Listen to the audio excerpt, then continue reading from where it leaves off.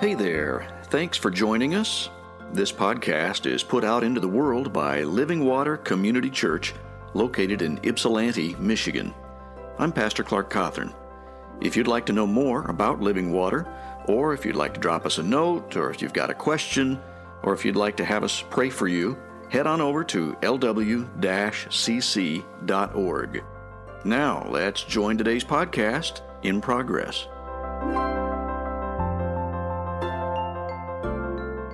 Today, looking at that word which we have just sung about, the word Emmanuel.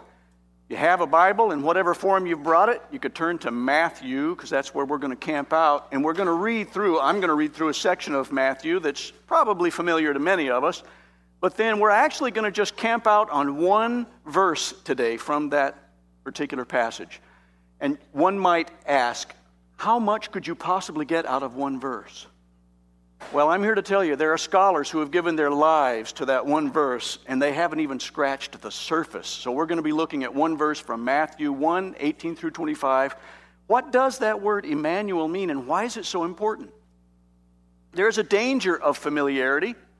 Anybody who's been through any kind of a difficulty in a relationship knows that sometimes it's easy to become complacent. I know a lot of times you'll see it depicted in media, movies, TV. You get the quintessential, well, I thought everything was fine, honey. And she says, you're kind of blind because you haven't seen how this relationship has been drifting and you haven't done anything to inspire the relationship or to do anything to strengthen it. And there's a danger of familiarity. There's a danger spoken of even in Scripture. In Matthew, a little later on in Matthew's Gospel in chapter 13, when Jesus was back in his hometown, and he says, a prophet is honored everywhere except in his own hometown and among his own family. Why was that? It's because the people in that hometown knew him as the little boy of the carpenter's son, Joseph, and they knew his family. They knew his brothers. They knew his sisters. He's just a hometown guy, just like us. He's nothing special. And so the Scriptures tell us that he could do only a few miracles. He still did a few. To his credit, he did a few miracles, but he could only do a few there because of their unbelief. Why was that? Because of familiarity. So there's a danger to familiarity, and for we preachers who have to try to bring something at Christmas time every year, there's a challenge of familiarity. How do we continue to retell the story that we think everybody probably already knows by heart? I mean, several of you could probably stand up and recite the Christmas story because you've read it every year. And so there's a challenge. How do we do that? Well, I think there's also power in familiarity if we get right back to the basics and find out what is it specifically that this story means. And that story starts right there with that word Emmanuel. So let me read through verses 18 through 25. And then we're going to show you from that one verse, which I will point out in just a moment, what Emmanuel means and why it's so important to us. Verse 18. Now this is how the birth of Jesus the Messiah came about. His mother Mary was pledged to be married to Joseph, but before they came together, she was found to be pregnant through the Holy Spirit. Because Joseph, her husband, was faithful to the law and yet did not want to expose her to public disgrace, he had in mind to divorce her quietly. But after he had considered this, an angel of the Lord appeared to him in a dream and said, Joseph, son of David, do not be afraid to take Mary home as your wife, because what is conceived in her is from the Holy Spirit. She will give birth to a son, and you are to give him the name Jesus, because he will save his people from their sins. Little side note here about that word, Jesus. It's really from the Greek form of the Hebrew word Joshua, which means the Lord saves. And then verse 22, all this took place to fulfill what the Lord had said through the prophet. Steve read this just a minute ago in our worship time. The virgin will conceive and give birth to a son, and they will call him Emmanuel, which means God with us. Fulfillment of prophecy 700 years prior to Jesus coming. And then verse 24, when Joseph woke up, he did what the angel of the Lord had commanded him and took Mary home as his wife. But he did not consummate their marriage until she gave birth to a son, and he gave him the name Jesus. So we're going to focus today on verse 23 because 23 captures the essence of this prophecy that took place back in Isaiah. Therefore, the Lord himself will give you a sign. The virgin will conceive and give birth to a son, and will call him Emmanuel, God with us. These are the three simple points we're going to look at today. Jesus is God. Jesus is God with us, and Jesus is God with us. Simple, right? And yet somehow probably much more profound than we can grasp. Jesus is God. Why is this so important? Why is it so meaningful? Well, because we have a tendency, because of familiarity, to go toward the fantasy realm or the sentimental realm when it comes to Christmas. We love the twinkling lights. We like to hear the carolers in the mall. We listen to some of our favorite carols. And we kind of go to the sentimental side of things. But if we're not careful, we'll look for the ideal rather than the real, and we will miss the real meaning of Christmas and why Emmanuel is so important. I saw one commercial that brought a little tear to my eye. Just this last week, they did such a good job of it. I don't know that I have seen that commercial yet. It may not be in our region or something, but it was from about 2 years ago. Maybe you've seen it. They did a great job touching the sentimentality. There's a little girl. The mom was off at the corner of a building talking to a friend. The little girl saw a little homeless man. He had a beard. He was a little scraggly. He had his cardboard box and some of his shopping cart filled with goodies and whatnot. And that's where he was camped out, was the side of this building downtown in an urban area. And she walked over and saw that he was carving a piece of wood, had a pocket knife.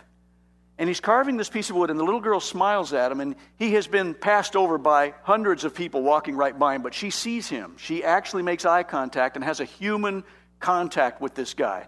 He looks up, and he gives the warmest, sweet smile, and then he hands her what he's been carving, and it's a beautifully carved puppy, carved out of wood. And she looks surprised, but then she accepts that gift gratefully and smiles back at him, gives him a tiny little wave, and walks back because her mother's trying to get her away from that man so they can go on about their Christmas shopping. And then later, this is where the commercial starts to get really touchy. Somebody comes in, and that homeless man is sleeping next to that wall at night with all of his pile of stuff around him. And somebody comes in. You don't see their face. You just see two hands reaching down with a tablet that's also a video projector, and they put it on the sidewalk. And it's emitting light toward the brick wall, but we don't see what that light is just yet. And it intrigues us, and it captures our attention, and we got to see more about this commercial. What is this? Then we see other people coming with wrapped packages, and they're very quiet, and they set the wrapped packages down just over next to that brick wall as well. And then after a bunch of those packages have arrived, this man awakens, looks over, and looks up on that brick wall, and what's being projected on the wall by this tablet is a Christmas tree with twinkling lights. And under that tree is a pile of packages given to him. And we all think, oh, isn't that sweet? The sentimentality of Christmas. And there are a lot of good lessons to take away from that. It's not a bad thing to want to be generous. It's not a bad thing to have a pure heart like that little girl and to see people like that homeless man that other people would look past. It's not a bad thing for the homeless guy to give selflessly to the little girl and to be given back in return by a caring community. That's all great stuff. But it's not the real meaning of Christmas. And so we're really tempted to get into that whole sentimentality, and we think that's the spirit of Christmas. But the real spirit of Christmas is that God is Jesus. And he came to us. The Bible tells us that Jesus is God. And somebody might say, well, yeah, but where does it say that? Well, let me explain. John 1:1, in the beginning was the Word. And the Word was with God, and the Word was God. And somebody says, okay, the Word, but who is this Word? Good question. John 1:14, the Word became flesh and made his dwelling tabernacle among us. Talking about Jesus Christ. All the way through John's gospel, we see lots of different kinds of illustrations why we know that he's talking about Jesus, the God who became one of us and entered our world. In Acts 20:28, Peter says that God purchased the church with his own blood. How could he do that? Well, he did so through Jesus, who died on a cross. That's the kind of blood that he's talking about there. There are abundant evidences all through Scripture to show us that God came in the form of a human being, and that person is Jesus. Jesus is God. Mark 2, 1 through 12, the paralytic man brought to Jesus who's teaching. The crowd is there. They can't get to the man. They make a hole in the roof. They let the man down. And the first thing Jesus says is, I see your faith, to the people who brought him. And then he says to the man, son, your sins are forgiven. And some well-meaning people might ask, who could say that but God alone? That's exactly what some of the religious leaders were thinking, and Jesus knew that. And so he said, but to prove that I have the authority to say something like I just said, pick up your mat and walk. So they saw perfect authority with perfect compassion, and they saw that he had the means to heal the man, but beyond that, he had the means to forgive someone. Only God could do that. So Jesus is God. There's evidence that Jesus really is God. First century Jews believed this. This is one big evidence for me that pushes me right over the edge to say, it's got to be real. There's so many abundant evidences, but this is the biggie for me. Why would it be such a big deal that first century Jews would believe this? I mean, there'd be a lot of people that might believe it, but why first century Jews? Because there were other groups of people that would have found it easier, because of their background, to believe that maybe there was some God and he came incarnate than it would be for the first century Jews. For example, there are pantheists, those who worship God in everything. God is in everything. That's a very new agey kind of thing these days. And a lot of people have borrowed some of the pantheism from our Native American friends and their heritage. They would say, yes, but God is involved in everything. So if you look at that plant and you look at that cactus or you look at that bird or you look at that animal. And Paul was kind of getting onto these folks, because he even wrote in Romans 1 that God's wrath is going to be displayed to these people who have substituted created things for the Creator. And so there were pantheists. Now, they would have probably thought, okay, well, if God is in everything, then he could be in this little baby called Jesus, and he's God incarnate. We could buy into that. We'll add that to our list of things that we worship, because we worship everything. So it would be easy for them. Or they're polytheists, poly meaning many.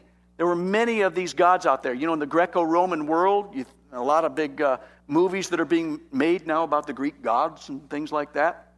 Well, one time, Barnabas and Paul were out doing some ministry in one place, and Paul healed a man. And the people there thought that they were Greek gods, and they tried to fall down on their faces and worship them. They were calling them Zeus and Hermes. And Paul and Barnabas had to correct them and goes, whoa, wait a minute, you've got it wrong. Don't worship us. No, we're just sent by God, and we've got something that we want to share with you.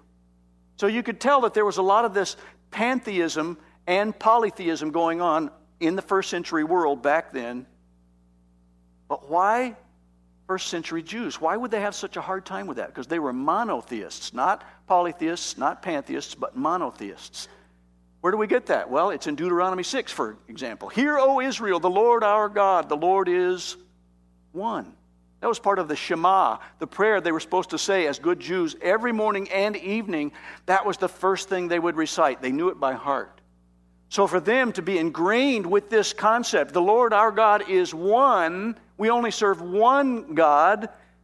So to say, oh, but there's somebody else who's come along now, this would be incredible for them. It would be very difficult for them to comprehend. So for so many first century Jews to actually say, oh, I believe it. This is God incarnate. He really is who he claims to be. It was a big deal. How would they come to that conclusion? Because they saw authority and compassion perfectly combined in one human being.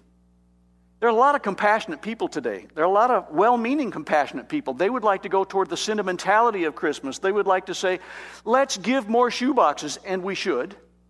Let's give to the homeless people, and we should. Let's adopt people from the Hope Clinic, and we should. And we are doing those things, and I'm grateful for it. I heard Chloe that 242 did a great thing in packing food for Haiti. We should do those things. Absolutely, we should do those things. Of all the people on the planet who should have compassion, it should be Christ followers. But for the first century Jews to believe that this man was who he claimed to be was a big deal. Why is that? Because they would ask things like, what kind of man is this? That's what Jesus' disciples asked from the boat after there was a huge storm, and he spoke to the winds and the waves and said, peace be still, and everything got calm. And they said, what kind of man is this? That even the wind and the waves should obey him. And that finally they would see with their own eyes what was going on, that even a soldier at the cross would look up and say, surely he was the Son of God. The fact that they believed has become very annoying to many people. Why would it be so annoying? Because if you believe that God is incarnate and Jesus is the same as God, God the Son, then his claims are exclusive. And people in our current society don't want anything that's exclusive. They want to keep their options open. They want to put their coexist bumper stickers on the cars. I have no issue with wanting to coexist with folks. Yes, I want a peaceful society. I want to coexist with people out there. But this is a very annoying fact to some people to say, but Christ said things like, I am the way, the truth, and the life. No one comes to the Father except through me. That's an exclusive statement. So it's very annoying to a lot of people. Other religions, almost all other religions would say morality is what gets you connected to God. That's what gets you into heaven or nirvana or whatever their concept of the eternal afterlife might be. Morality is enough. Being good is enough. And Christianity is so different from that. Christianity says, no. Morality is not enough because none of us can be morally pure enough to do what it requires to get into heaven and to know God. Nobody. Why is it so important then that Jesus is God? Because Jesus took care of that problem. Jesus took care of the problem for us by dying in our place on the cross. It's what Jesus did for us, not our own goodness, that gets us to heaven. That's what separates Christianity from all other religions around the world. So this first point, Jesus is God, is the perplexing, at times annoying, sometimes angering point that we're looking at it. Is it narrow-minded or is it true? Is it narrow-minded for Jesus to say, I am the only way? Or is it just simply true? I'll use my wife as an example, kind of a hypothetical situation. Some of you know that she went through a pretty severe illness for a couple of years. And it was just last December, a year, that she had her gallbladder taken out. Hallelujah, gallbladder's out. There were a couple of years leading up to the time when she finally got diagnosed that she was pretty sick. And they couldn't figure out what it was. I'm going to expand on this a little bit for the sake of illustration. So I'm storytelling right now. Let's say that she goes to several doctors, and some of them have some good ideas, and some of the people say, I think that some of your issues may be with diet. So you need to eat more fruits and veggies. And somebody else says, you need more rest. So when you feel tired, just rest and get rid of stress in your life, and you'll feel better. And some others might say, well, you need to exercise more. So you just exercise more, and you'll feel better over time. So she's got all these doctors, according to my story, which is an embellishment of what really happened. And they would tell her all these things. But what happens if she goes to this final guy who's a surgeon, and he says, based on all my tests, my best hunch is your gallbladder is the culprit. It's diseased. It's not doing what it's supposed to do. The only way for you to get better is not exercise or rest or more fruits and veggies. We need to take this puppy out of here. We need to do surgery on you and get rid of the culprit, and then I think you'll probably stand a much better chance of getting better. Now, what would happen if Joyce were to say to that guy, that's really narrow-minded of you. You know, I have listened to a lot of good input, and there are a lot of these guys that don't want to cut on me. And I'm inclined to just believe that if I just rest more and exercise more and eat veggies, I'm going to feel fine. So I think that I'm not going to take your advice because you're so narrow-minded. Now, is he narrow-minded or is he just true? Is he right? Well, about the only way for her to find out in this case was to say, I think you're right. Take that puppy out. And they did, and guess what? That was the culprit. She feels so much better now. So what happens, instead of saying, I think Jesus is so narrow-minded, I think you Christians are so narrow-minded to suggest that there's only one way to heaven. Yeah, but what if Jesus is right? What if there is one disease called sin that will send everybody into exile away from the love of God because of their rejection of Him? And the only way for them to get back to God is through Jesus, who, by the way, gave Himself completely up and died in our place. What if He's right? Then He's not narrow-minded. He's compassionate because He wants everybody to have that illness taken away. He wants everybody to say, yes, I accept your grace. I trust that this is the only way because of what you did for me. Every other founder, they would say, he's a moral, upright person. He was a good teacher. I'm telling you, folks, what we need is more than a good teacher. We need more than a good teacher. We need a Savior. That's what Jesus is for us. He's right. He's the only way. So the first point, that was the annoying point. This is the sweet point. Point number 2 is a whole lot funner. It's a beautiful point. Jesus is God with us. If some of you have studied a lot about the Old Testament, you'll find that God is pretty scary when he appears to people. He appears to Job in a whirlwind. I don't know if some of you have actually seen a tornado. It's a scary thing to witness. I mean, you can see it on TV with storm chasers and stuff, but I remember driving, having come to Ohio for a revival when I was in seminary. We came up on spring break, and it was stormy, lightning flashing all around, and I was following where the storms were being tracked through the radio, and they were giving the county names, and I had the old atlas open because that was pre-Google. And I was looking at the counties, and I was going, okay, well, this is our county, and they just mentioned that county. We're passing over into this county. They would say, and now it's tornado watch in this county, and we were following the storm. We were going on the same track as the storm, and I thought, maybe we should find a basement somewhere. And all of a sudden, I looked over to my right, and a lightning flashed, and the lightning flashed just behind a tornado funnel. And it was about a mile away. I know you're wondering, did you get sucked up in the tornado? No. We made it. But it's a scary thing to see an actual tornado. And God appeared to Job in this whirlwind, in this tornado. Frightening. To Moses in this burning bush that would not be consumed. It had to have been a frightening thing. Abraham, an angel sent to him. Every time an angel shows up in Scripture, what do they say? Fear not. Why do they have to say that? Because they're fearing. Because it's scary. Is it a scary thing to go to a manger and look down and see a tiny cooing baby? No, it's a baby. It's a harmless little infant. Christmas is all about a baby, God with us. Suddenly, everything shifted in history from God, the scary God that scared people half to death every time he appeared to them, to God appearing to us in a form that was not scary.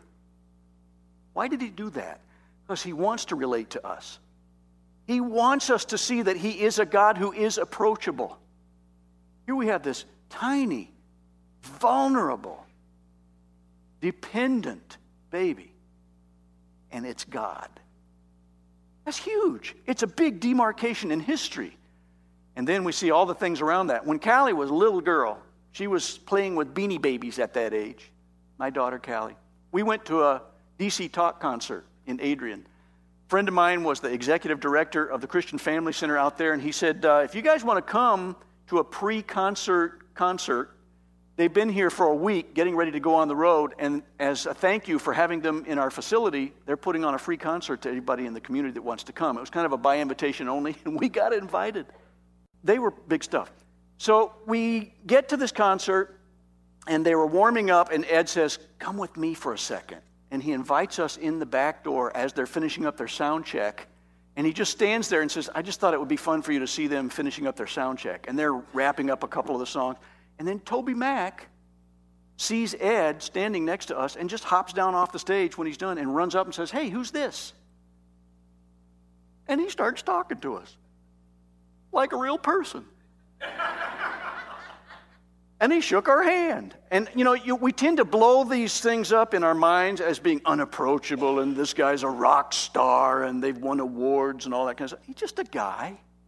And after the concert, when we went back out into the lobby and waited for them to minister to people who had come forward during the invitation, then we waited out there, and Callie had brought a little lamb, Beanie Baby lamb or a stuffed animal lamb with her, and Toby Mac picks Callie up and starts just holding her while he's talking. And he's holding her, bouncing her, and talking with us because she was about the same age as a kid that they had just had, which he was going to be missing because he was on the road.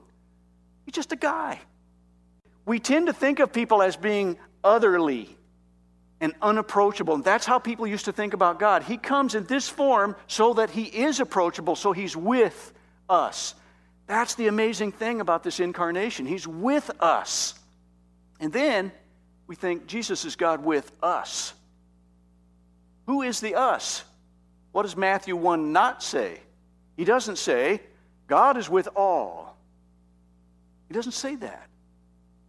There's nowhere in the Gospels, in the New Testament, where it says, and God died for everybody, and so everybody's going to heaven. It doesn't say that. Why would he say that? Because God is love, and God will not force that love on people who reject him. It says, not God with all, but God with us. Who is the us? The us is everybody who recognizes that we can't be moral enough. Christ can. Us are those people who say, I commit myself to Jesus Christ because he's the only way to heaven, and I accept that. That's the us. Like the shepherds, they were humble people. They weren't people with a degree. They didn't have lots of papers and a big curriculum vitae showing how good they were to be able to present to God, to say, God, I demand that you accept me into heaven because look at my moral curriculum vitae. It was humble shepherds that were given the good news. And remember what the angels said to them? The angels were saying things like, glory to God in the highest, peace to men upon whom his favor rests. He didn't say peace to everybody, upon whom his favor rests. And that was an inner peace that can only be found by people who accept his grace. I read this week of a pastor's wife. She was given a traffic ticket, and she thought that it was unfair because she was kind of stuck between a rock and a hard place, also known as two semi-trucks. And she couldn't get through the red light until this other truck got out of her way, and the other truck was behind her to the point that she couldn't back up, and so she was just stuck. And she went through this red light, and a cop gave her the ticket. And she said, well, can I contest this? He said, yeah, it's your right. She goes, well, I want to contest it. This was unfair. He says, I'll see you in traffic court then. So this lady shows up, and man, she's got a ream of paperwork, got a map of the intersection all mapped out. She's got exactly how many feet it is from this place to that place. How long is a semi-truck? This semi-truck was this many feet. She was ready. And you know what? She got it thrown out. But we don't come to God that way. We can't come to him and say, you see my curriculum vitae of morality, God? I demand that you let me in because I have come prepared for that. These shepherds didn't have that. They were lowly on the ladder of social status, and yet God chose to give the good news to them. We're like that. We're the us if we're like the shepherds. If we'll say, I'm a nobody in front of you, God. I have no morality whatsoever, and so I just accept you for who you are. That's the us. Glory to God in the highest heaven, and on earth peace to those on whom his favor rests. This is the same kind of peace that John writes about later that says this is a peace that passes all understanding. Human beings, apart from God, don't understand the kind of peace we have. True story, and I'm about to wrap up. A friend of ours, the Canada family, they're not from Canada, their last name is Canada. They were good friends of ours. They were at Packard Road Baptist Church when I was on staff there, right out of seminary, a long time ago. And I got a call the night before Thanksgiving. And unfortunately, the lady that I knew the best, Valita Canada, her grandson passed away the day before Thanksgiving. And they were asking me, because they were hoping I was still in the area, if I could do the funeral and the graveside service. And of course, absolutely. I said, the Canada family has meant so much to us through the years, and it's an honor for me to do that. He was 25 years old. He had spina bifida. He'd been in a wheelchair most of his life. He'd had numerous physical ailments, and he was a believer. Beth, the mom, at the graveside service yesterday morning, stood there and proclaimed faith, and I know that my son is leaping and running and jumping because I know that Jesus Christ did for him what he'll do for everybody who receives him. Such a testimony. Yes, she's grieving, absolutely. We all grieve when there's a loss, but there's hope and there's a peace that passes all understanding to those people who have understood that we are the us. Not because of anything we've done, but just because of what Christ has done for us. So here's the big challenge for us at this season. What are we going to do to get close to him? There may be some pondering that we need to do. Maybe we need to go home and put on some earphones and listen to some carols and hear them with fresh ears, because there's a lot of good gospel in many of those old carols. The gospel presentation is there about the real meaning of that first Christmas, that God is Jesus and he is with us and he's with us. Father, I really do pray that we'll really start to comprehend what it means to have this very unusual story that becomes for us the Christmas story so that it won't be so familiar that it just goes over our heads. I pray that we'll really let your Holy Spirit sink these words into our lives so that we get it. And that we understand you're making outrageous claims that seem exclusive, but it's not because you're so exclusive, and it's not because you're mean, it's because you're absolutely loving and compassionate and absolutely moral, both at the same time. And you're right. And because you're right, and because you hold the key to everyone's salvation, I just pray that we will get that word out to as many people as we can, because we care as well. And if we care about people, we need to be sharing the good news. And I pray we'll do that as you empower us through the Holy Spirit, and that through our actions they will see Christ demonstrated, and through our words they will hear your name exalted. Make this Christmas holiday special as more and more people hear the true meaning and start to grasp it. I pray in Jesus' name.